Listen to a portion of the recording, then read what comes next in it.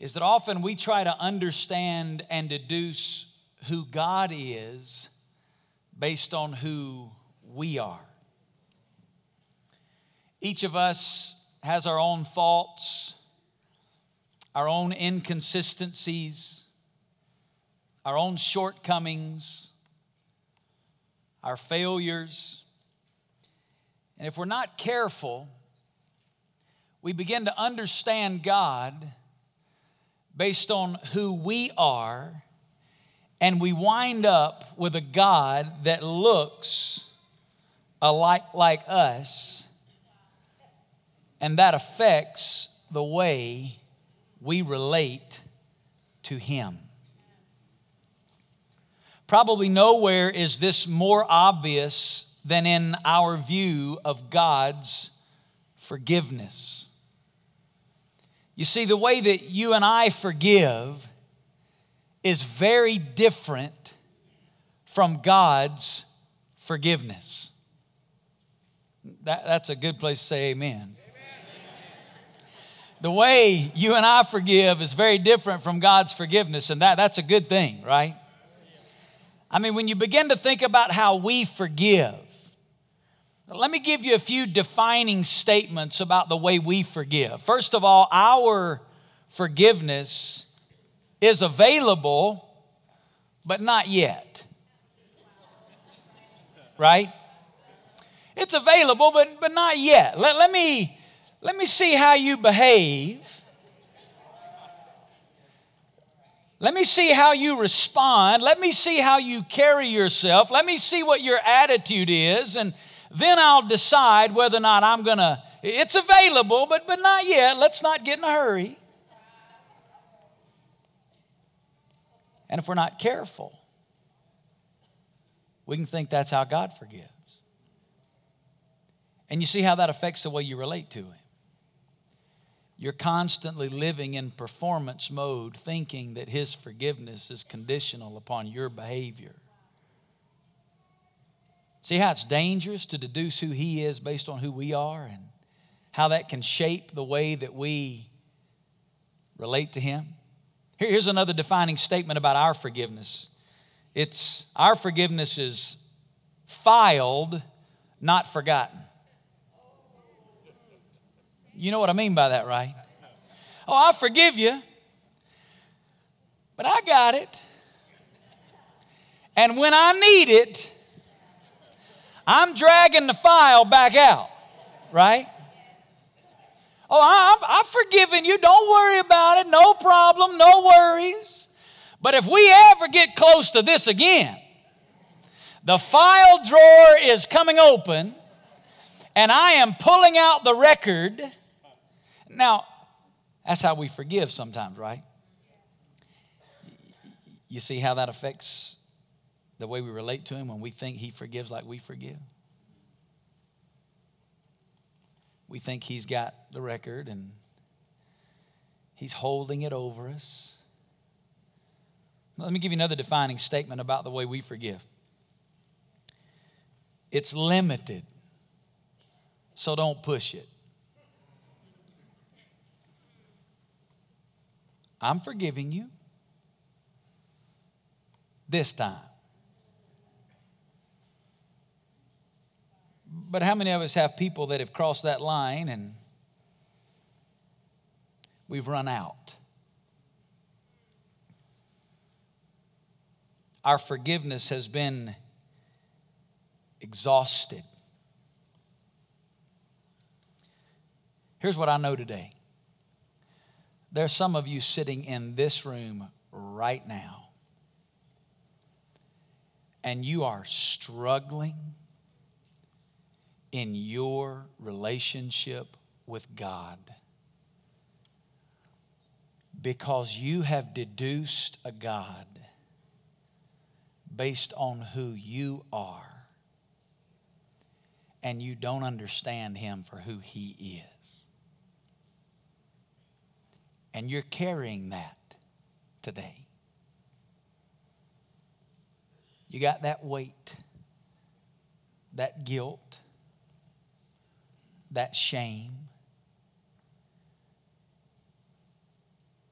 At Hope, through the summer, we are studying through the book of Psalms together. I hope that you are journeying along with us through the book of Psalms. We've given you a daily reading plan where daily we are reading the Psalms together. This morning was Psalm 33. In Psalm 33, the psalmist said, praise is becoming to the upright. Great psalm. You know what that means? The word becoming means it looks good. Here's what that said. It looks good on us when we praise. When we come together and worship and praise together like we've done this morning, we lift our hands to God and we celebrate His greatness in song and in praise. You know what God says? That looks good. We're reading through the Psalms together. We're journeying through these Psalms, and I hope that you're doing that. If you're not along with us, if you're not reading along yet, you can go to our website, you can download the reading guide, and you can begin today reading right along through Psalms. And then every weekend, we're teaching out of some of the Psalms that we've been reading together. This morning, we're going to be looking at Psalm 32. It's the psalm that you read yesterday morning, if you're reading along with the reading plan, or yesterday at some point. In Psalm 32, we read a psalm of David. But before I read the psalm, you have to know the story where the psalm came from. Here's the story. David had become king of all Israel. In 2 Samuel chapter 11, the 11th chapter of 2 Samuel, if you want to sometime read the backstory, read all of chapter 11 and all of chapter 12. In 2 Samuel chapter 11, David finds himself a little bit arrogant, enjoying the conquest of being king, because the 11th chapter of 2 Samuel opens with this line: while the kings were out to battle, David is in his palace, sitting up on his rooftop, just kind of looking out over his kingdom. So he wasn't where he should have been to start with. And there's a whole sermon there we don't have time to get into. But his men are out fighting a battle against other kingdoms, and David's just kind of sitting back admiring the glory of his kingdom. And he's up on his rooftop and he's looking over the kingdom. And as he's looking over the kingdom, he notices on a rooftop below him, there's a woman there who is bathing, and she catches David's attention. I mean, she catches David's attention, and he's captivated by this woman to the point that he has his servants go and bring her into his household, and David has a night of affair with this woman who's not his wife. This woman who's a married woman to a man that is one of David's mighty men who's out fighting on the battlefield for him. David thinks in one night he can have this night of passion and then kind of sweep it under the rug, but he gets word that this woman has become pregnant with his child. So trying to cover up his sin, David concocts a plan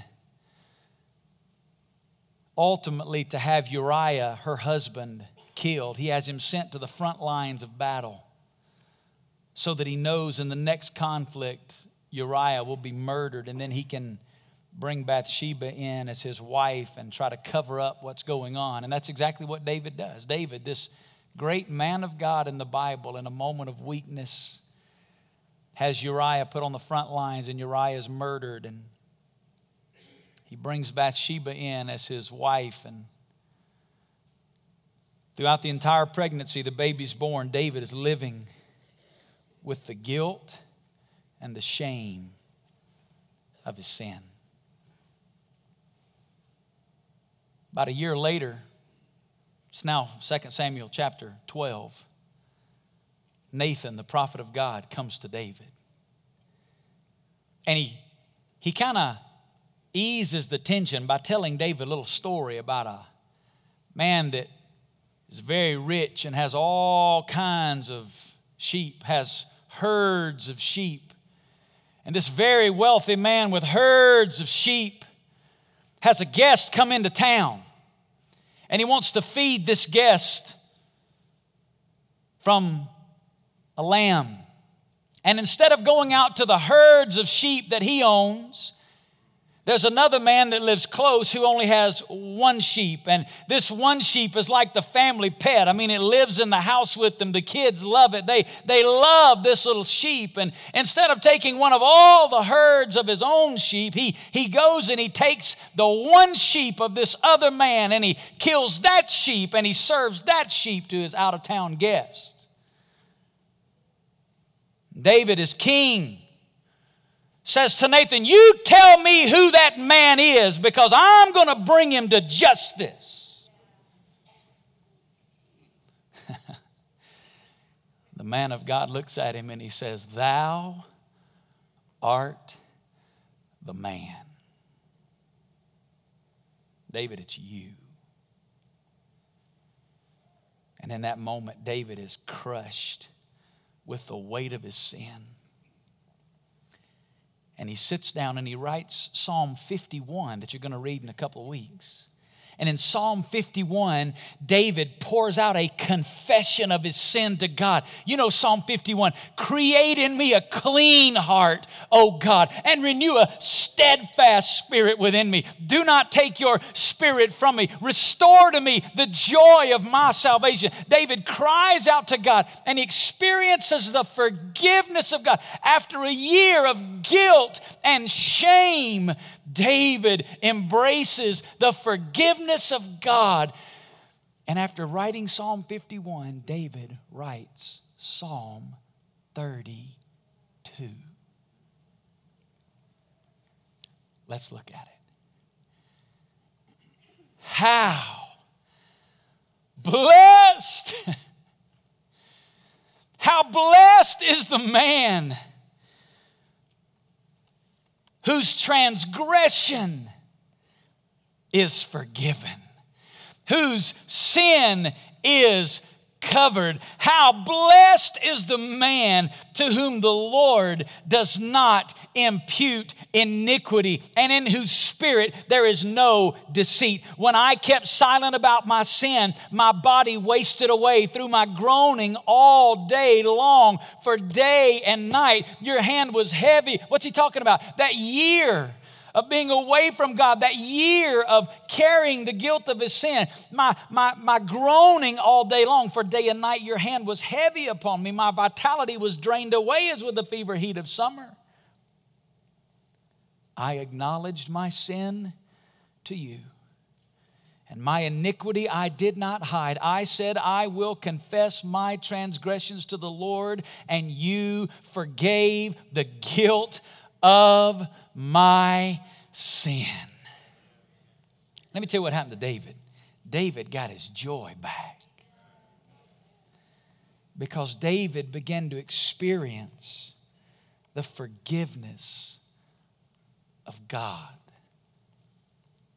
I want to ask and answer some questions this morning about forgiveness, specifically God's forgiveness. And here's the first question I want to ask. What is forgiveness? It's an important question to ask because we have our definitions of what we think forgiveness is, and it affects the way that we forgive other people. And if we're not careful, we'll let that become our definition of what God's forgiveness looks like. And unfortunately, it's a flawed definition of forgiveness. David, in this verse, this opening couple of verses, gives us three defining statements about forgiveness. It doesn't give us a complete definition, but it does give us some defining statements about forgiveness that I want to unpack for us so that we can have a better understanding of what God's forgiveness looks like. Here's statement number one. God's forgiveness removes the guilt of our sin. Read that out loud with me. God's forgiveness removes the guilt of our sin. You see the verse? How blessed is he whose transgression is forgiven. The word transgression here is a Hebrew word that simply means rebellion. It's the idea of stepping across a boundary that has been defined. It's rebelling against authority. The word transgression here is really the picture when a little child looks up at mom and dad and the little child says, "No." Right? We've all done that. We've all seen that in little children. We've experienced when the little child will look up at mom and dad having clearly defined a boundary and the little child says, "No, I am not doing that," right? What is that? It's transgression. It's stepping across a boundary. Here's what we learn about David. He knew he had defied God's authority with Bathsheba. David understood that he had rebelled against God's law. David knew that he had stepped across God's boundary. David understood that he had shook his fist in the face of God and said, "No. God, my way is better than your way." And David was living with the guilt of having transgressed against God.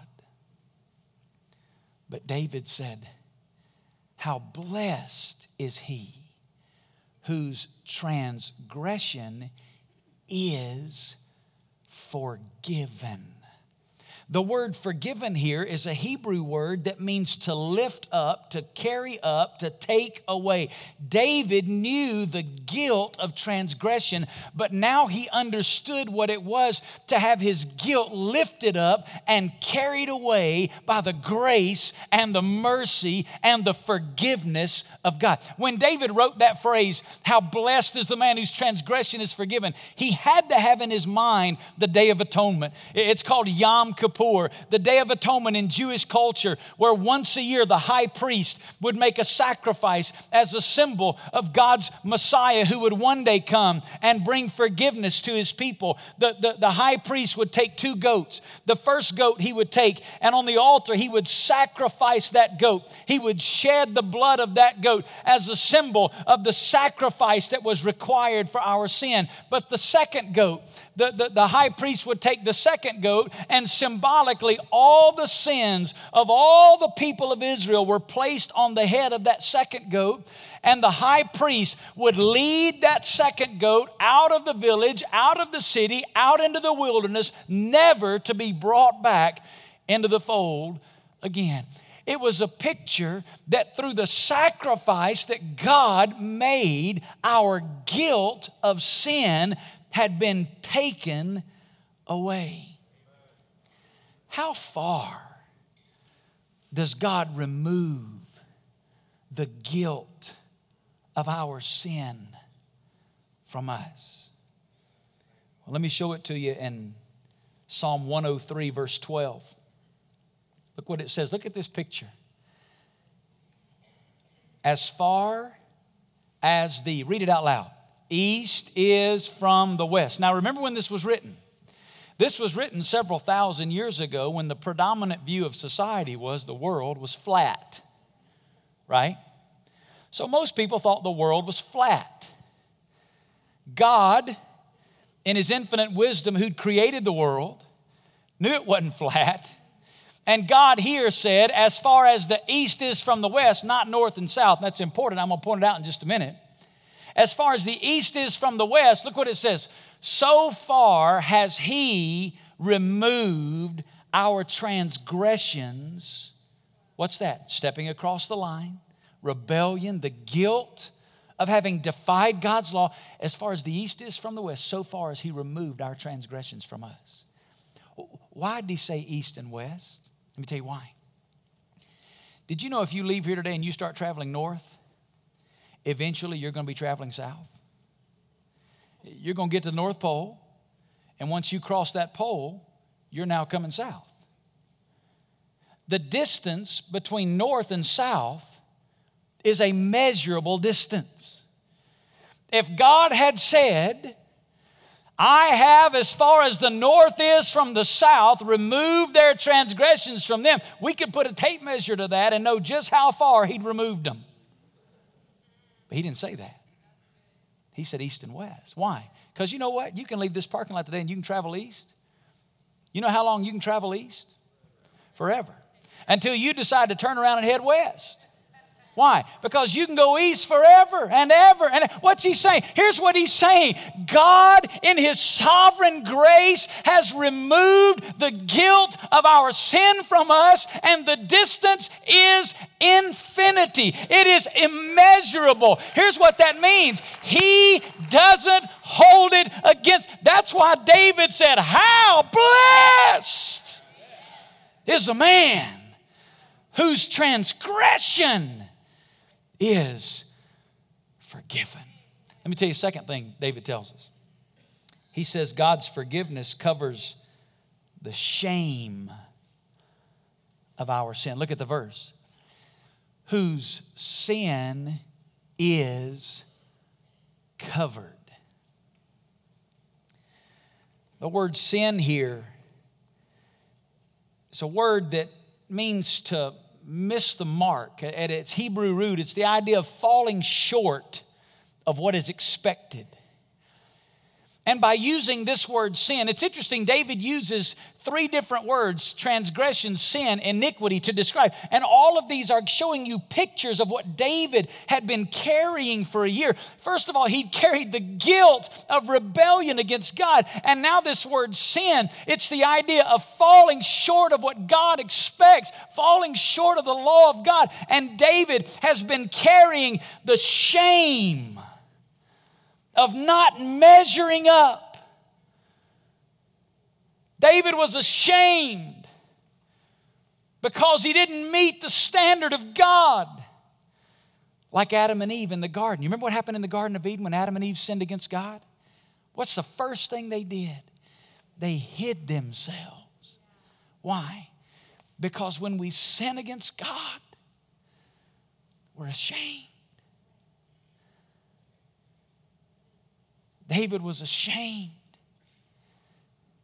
Listen what he said. How blessed is he whose sin, oh, don't miss this, is covered. The word covered, it's a Hebrew word that means to conceal or to clothe or to cover up. Here's what it means. He has covered the shame of our sin. You see, when we see God's forgiveness through the lenses of how we forgive, here's what happens. Our flesh comes to us and says, who are you? Who are you to think you have access into the presence of God? You ever have that feeling of being unworthy?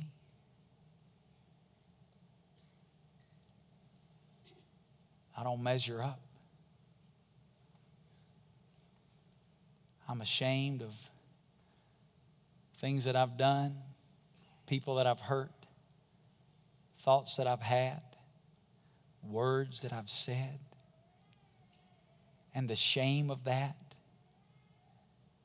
drives you from the presence of God like Adam and Eve. You want to just hide away from God because you're just ashamed.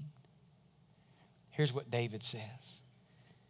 The forgiveness of God covers, conceals, hides away my shame so that I'm not viewed by my Father in heaven as somebody who doesn't measure up. He's covered me with His grace, and He sees me as His loved child that is pleasing in His eyes. David said, how blessed is he whose sin is covered. The prophet Micah reveals the depths to which God has covered our sin. Look at Micah chapter 7, verse 18. Look at this on the screen. He said, Who is a God like you? He's so overwhelmed by the forgiveness. Who is a God like you who pardons iniquity and passes over rebellious acts of the remnant of his possession? He does not retain his anger forever because he delights in unchanging love. He will again have compassion on us. He will tread our iniquities underfoot. Yes, you will cast. What's the next word? What have I underlined there?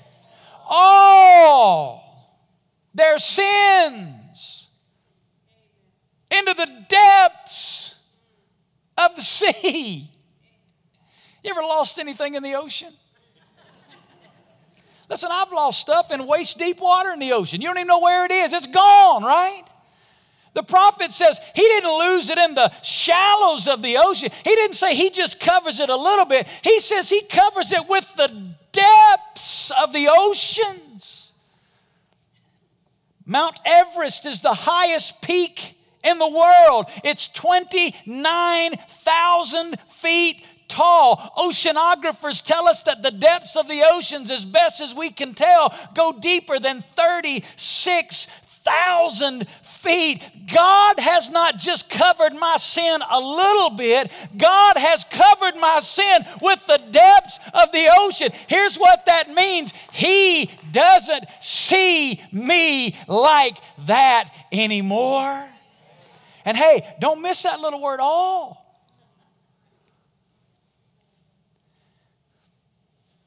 All means all in my past. All means all in my present. Oh, help us, Lord. All means all in my future. You say, whoa, whoa, whoa, whoa. Hey, hang on. Before that sidetracks you, realize when Jesus died on the cross, all your sin was in the future. So if the cross is not sufficient for future sin, you're in real trouble. He has removed the guilt of our sin from us, and He has covered the shame of our sin so that now we don't stand before Him as sinners trying to do the best we can. We're unworthy. We're just a sinner saved by grace. No, I am a loved, accepted, righteous, forgiven child of the Father, all because of the forgiveness of God. Let me give you a third statement. God's forgiveness wipes clean the record of my sin. Look at the verse. How blessed is the man to whom the Lord does not impute. Say that word. Impute iniquity. The word iniquity is the word for sin in the Old Testament, that its Hebrew root carries the idea of something that's bent or crooked. It's the idea of twisting or perverting. David knew that he had twisted and perverted God's laws to serve his own wicked desires. And he felt the stain of that sin. But look what he said. How blessed is the man to whom the Lord does not impute. Say that word again. Impute. Why am I making you say it? Because it's an important word. It's an accounting word. It's an accounting word that means to keep a record of.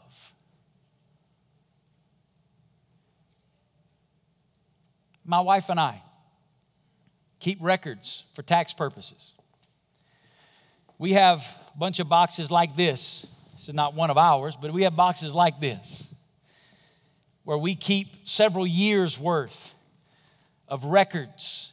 Because if you ever get audited, you need to pull that box of records out, and you need to be able to open that box and have the record of every transaction. That's the accounting term, impute. We have imputed to our account a record of transactions in the past. A lot of people think that we all got a box up there with our name on it.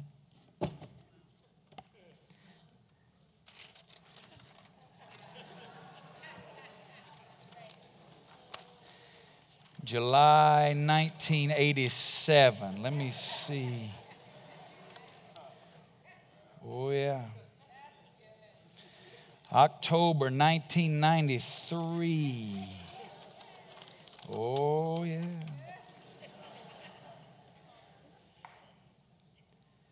Let me tell you how I know we think this. Because we come in the presence of God. Lord, it's me again.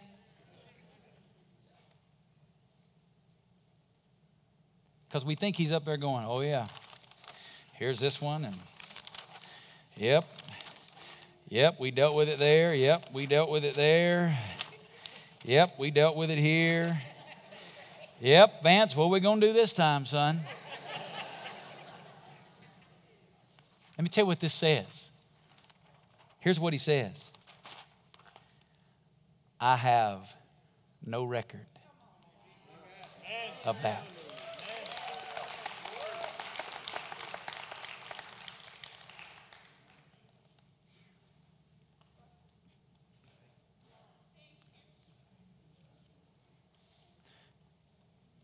He doesn't remember our sin. Now, don't misunderstand me. I didn't say he forgets it. If he forgot something, he'd cease to be God. He doesn't forget. Let me show you what he does. Look at it in Isaiah chapter 43. Look what it says. Even I, am the one who wipes out your transgressions for my own sake, and I will not remember your sin. The word wipe out there, it's another accounting term. It's the idea of blotting out a debt. He says, I'm the one who does that. And here's what you need to know. I sovereignly and graciously choose to never remember that sin again. When you and I come into the presence of God and say, oh God, it's me again. He says again, I'm sorry, I don't know what you're talking about. I have no record of that. I have wiped your record clean. That is what forgiveness is.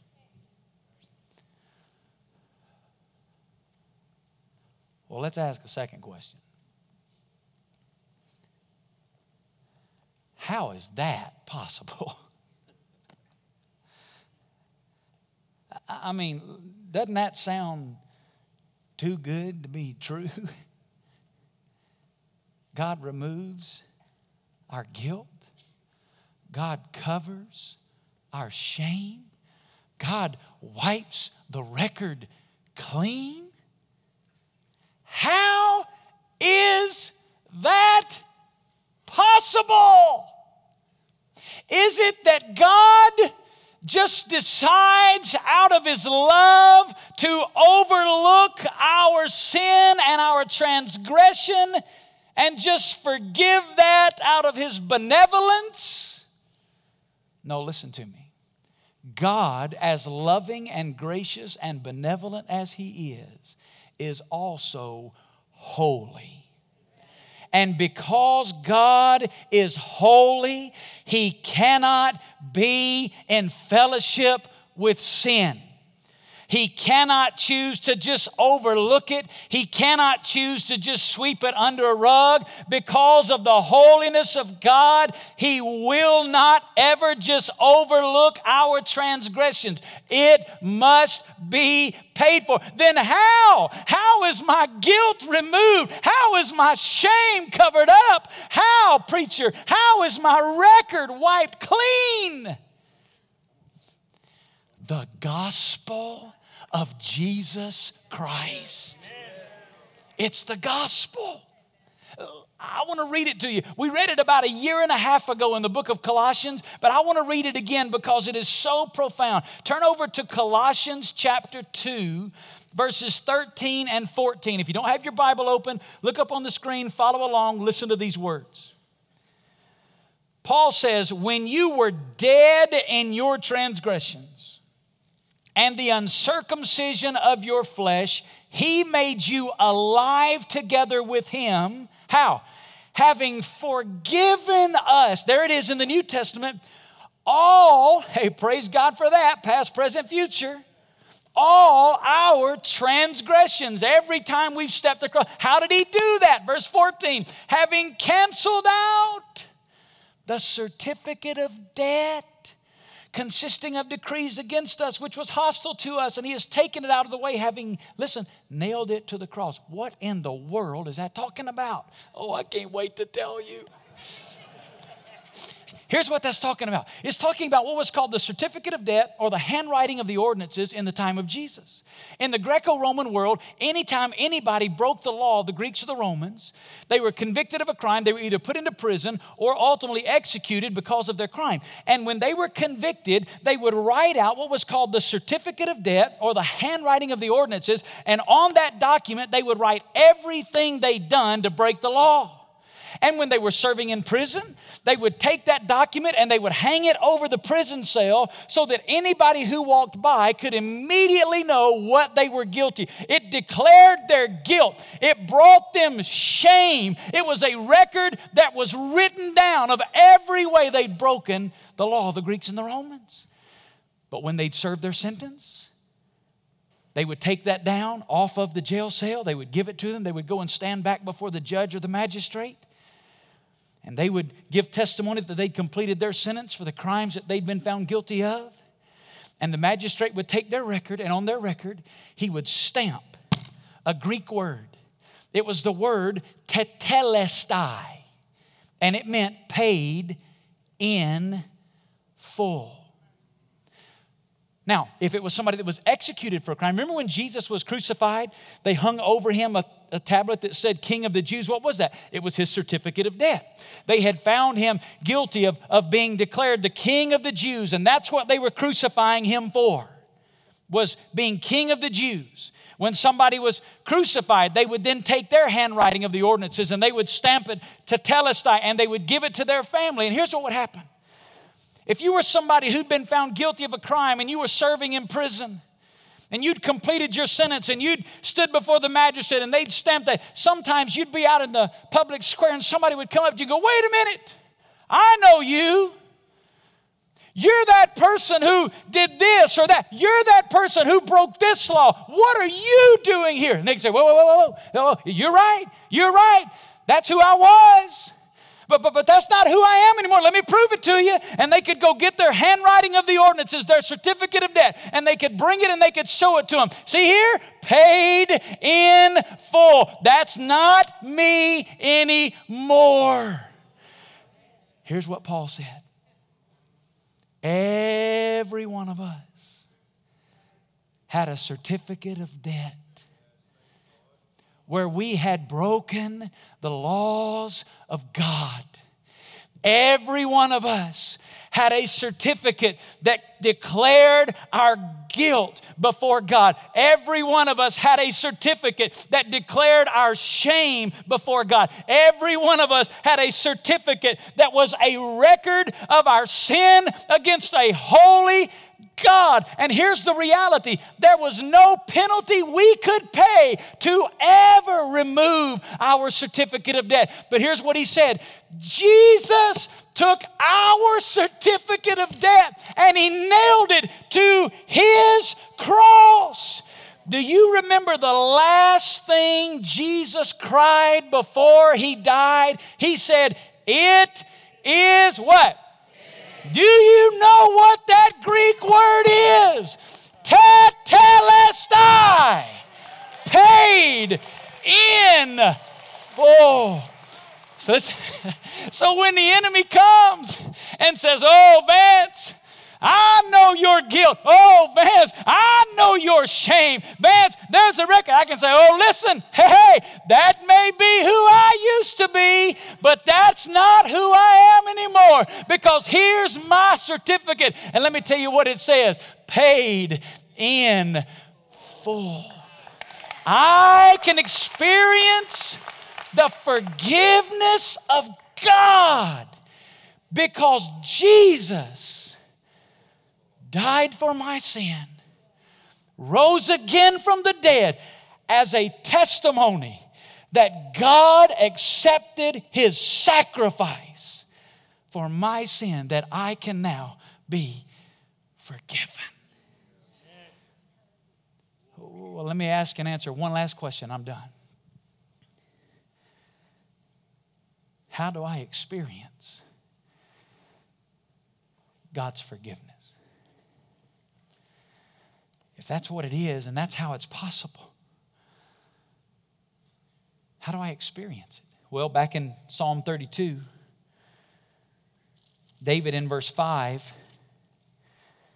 uses 3 words that unlock the key to experiencing the forgiveness of God. Look at verse 5 of Psalm 32. He said, I acknowledged my sin to you, and my iniquity I did not hide. I said, I will confess my transgressions to the Lord, and you forgave the guilt of my sin. You hear those 3 words? Acknowledge, did not hide, and confess. In the Hebrew language, it's 3 words. First, the word acknowledge. It's a word that means to make known, to make public. Do not hide. It's the same word that was used in verse 1 and translated to cover. But here it's used in the negative, so it means to not cover up. It means to uncover it, to get it out in the open. The third word that he uses is the word confess. It means to agree with, to say the same thing about. All 3 of those words point us to one reality, and I want to put it on the screen. David is expressing the reality that the way to experience God's forgiveness is by getting honest with God about my sin.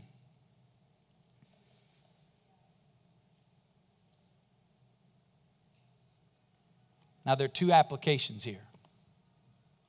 First of all, today, if you're not a Christian, if you've never experienced God's forgiveness, you've heard me today articulate and talk about the forgiveness that you can, the guilt is gone, the shame is covered, the record is clean. If you've never known that today, here's how you embrace God's forgiveness. You embrace it by getting honest with God about your sin. Let me read you a verse out of Luke chapter 24. Look what it says. Jesus said to them, thus it is written that Christ would suffer and rise again from the dead the 3rd day, and that repentance for forgiveness of sins would be proclaimed in His name to all nations, beginning in Jerusalem. Here's the message of the gospel. Jesus did die for our sin. How do we get in on that? Repentance. Repentance is confessing. It's agreeing with God about my sin and turning from my sin and trusting Jesus as the Lord and Savior of my life. If you've never experienced God's forgiveness today you can be forgiven through the power of the gospel. If you will get honest with God and acknowledge your sin to God and embrace His forgiveness by turning to His lordship. But there's a second application here to believers. You can enjoy God's forgiveness daily as you live honest with God about your sin. Here's what I want you to understand as a believer. As a believer, I am forgiven. Past, present, future is done. But also as a believer, I need to daily embrace God's forgiveness. That's why in 1 John, John wrote these words. If we confess our sins, He is faithful. I love that. He's faithful and righteous to forgive us our sins and to cleanse us from all unrighteousness. Listen, my sin is already forgiven in Christ. But I don't get to enjoy the freedom of walking in that forgiveness daily unless I live honest with God about my sin. It's done as far as its punitive effects in my life, as far as my standing before God in eternity. But my sin as a believer can hinder my fellowship relationship with God daily. And that's one of the warnings that David gives us here in Psalm 32, verse 3 and 4. Listen to what David said. He said, when I kept silent about my sin, My body wasted away through my groaning all day long, day and night, your hand. Have you been there? Child of God, what's he describing? Here's what he's describing. Conviction in the life of a Christian when we know God and we're not embracing God's forgiveness and we're trying to hide our sin and rebel against God. Because listen, even as Christians, we can shake our fist in God. That's exactly who the Bible says David was, a man after God's own heart. And yet he still rebelled against God and felt the shame and the conviction. And David said, my body was wasting away. The weight of sin. What do, believer? Here's what we do. You get honest. You drag it out in front of him and you agree with him. You're right, I'm wrong. See, when do you do this? Once, twice? No, daily. Listen, sometimes it's minute by minute. You just keep dragging it back out, Lord. God, I'm tired of my flesh. God, I'm sorry for the wickedness of my heart. Lord, I'm sorry for that thought. Lord, it's not your will for me. It's not best for me. God, you're right and I'm wrong, and I drag it out here. Look what the verse said. When we do that, he's not only faithful to forgive that, he forgives us of all unrighteousness, all the stuff we don't even know about, stuff we don't even aware of. But then there's one final warning here to unbelievers in verse 6. Look what he says. Therefore, let everyone who is godly pray to you in a time when you may be found. Why is that important? Here's why it's important. As long as you have breath in your body, the forgiveness of God is available to you. Let me tell you something. God's forgiveness is only available to us in this life. If we don't embrace God's forgiveness in this life, then we spend eternity separated from God in the life to come. So there are two groups of people today that really need to respond. First of all, if you're here today and you're not a believer, you've never experienced, you've never embraced God's forgiveness. In just a moment, we're going to stand and sing a song of worship, and we're going to worship God together. And as we do that, we're going to have some pastors down here at the front.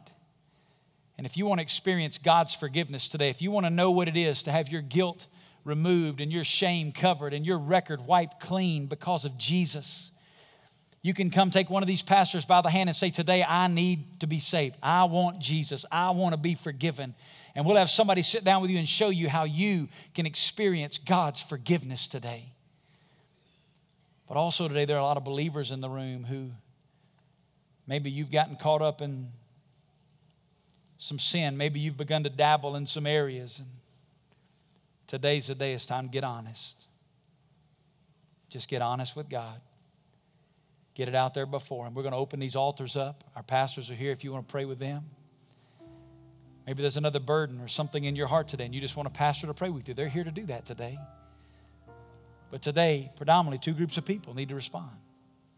Unbelievers that don't know Jesus, come embrace His forgiveness. Believers who know Jesus but are not walking with Him, get honest with God and enjoy the forgiveness of God today. And let God's Word shape your understanding of who God is and what His forgiveness looks like.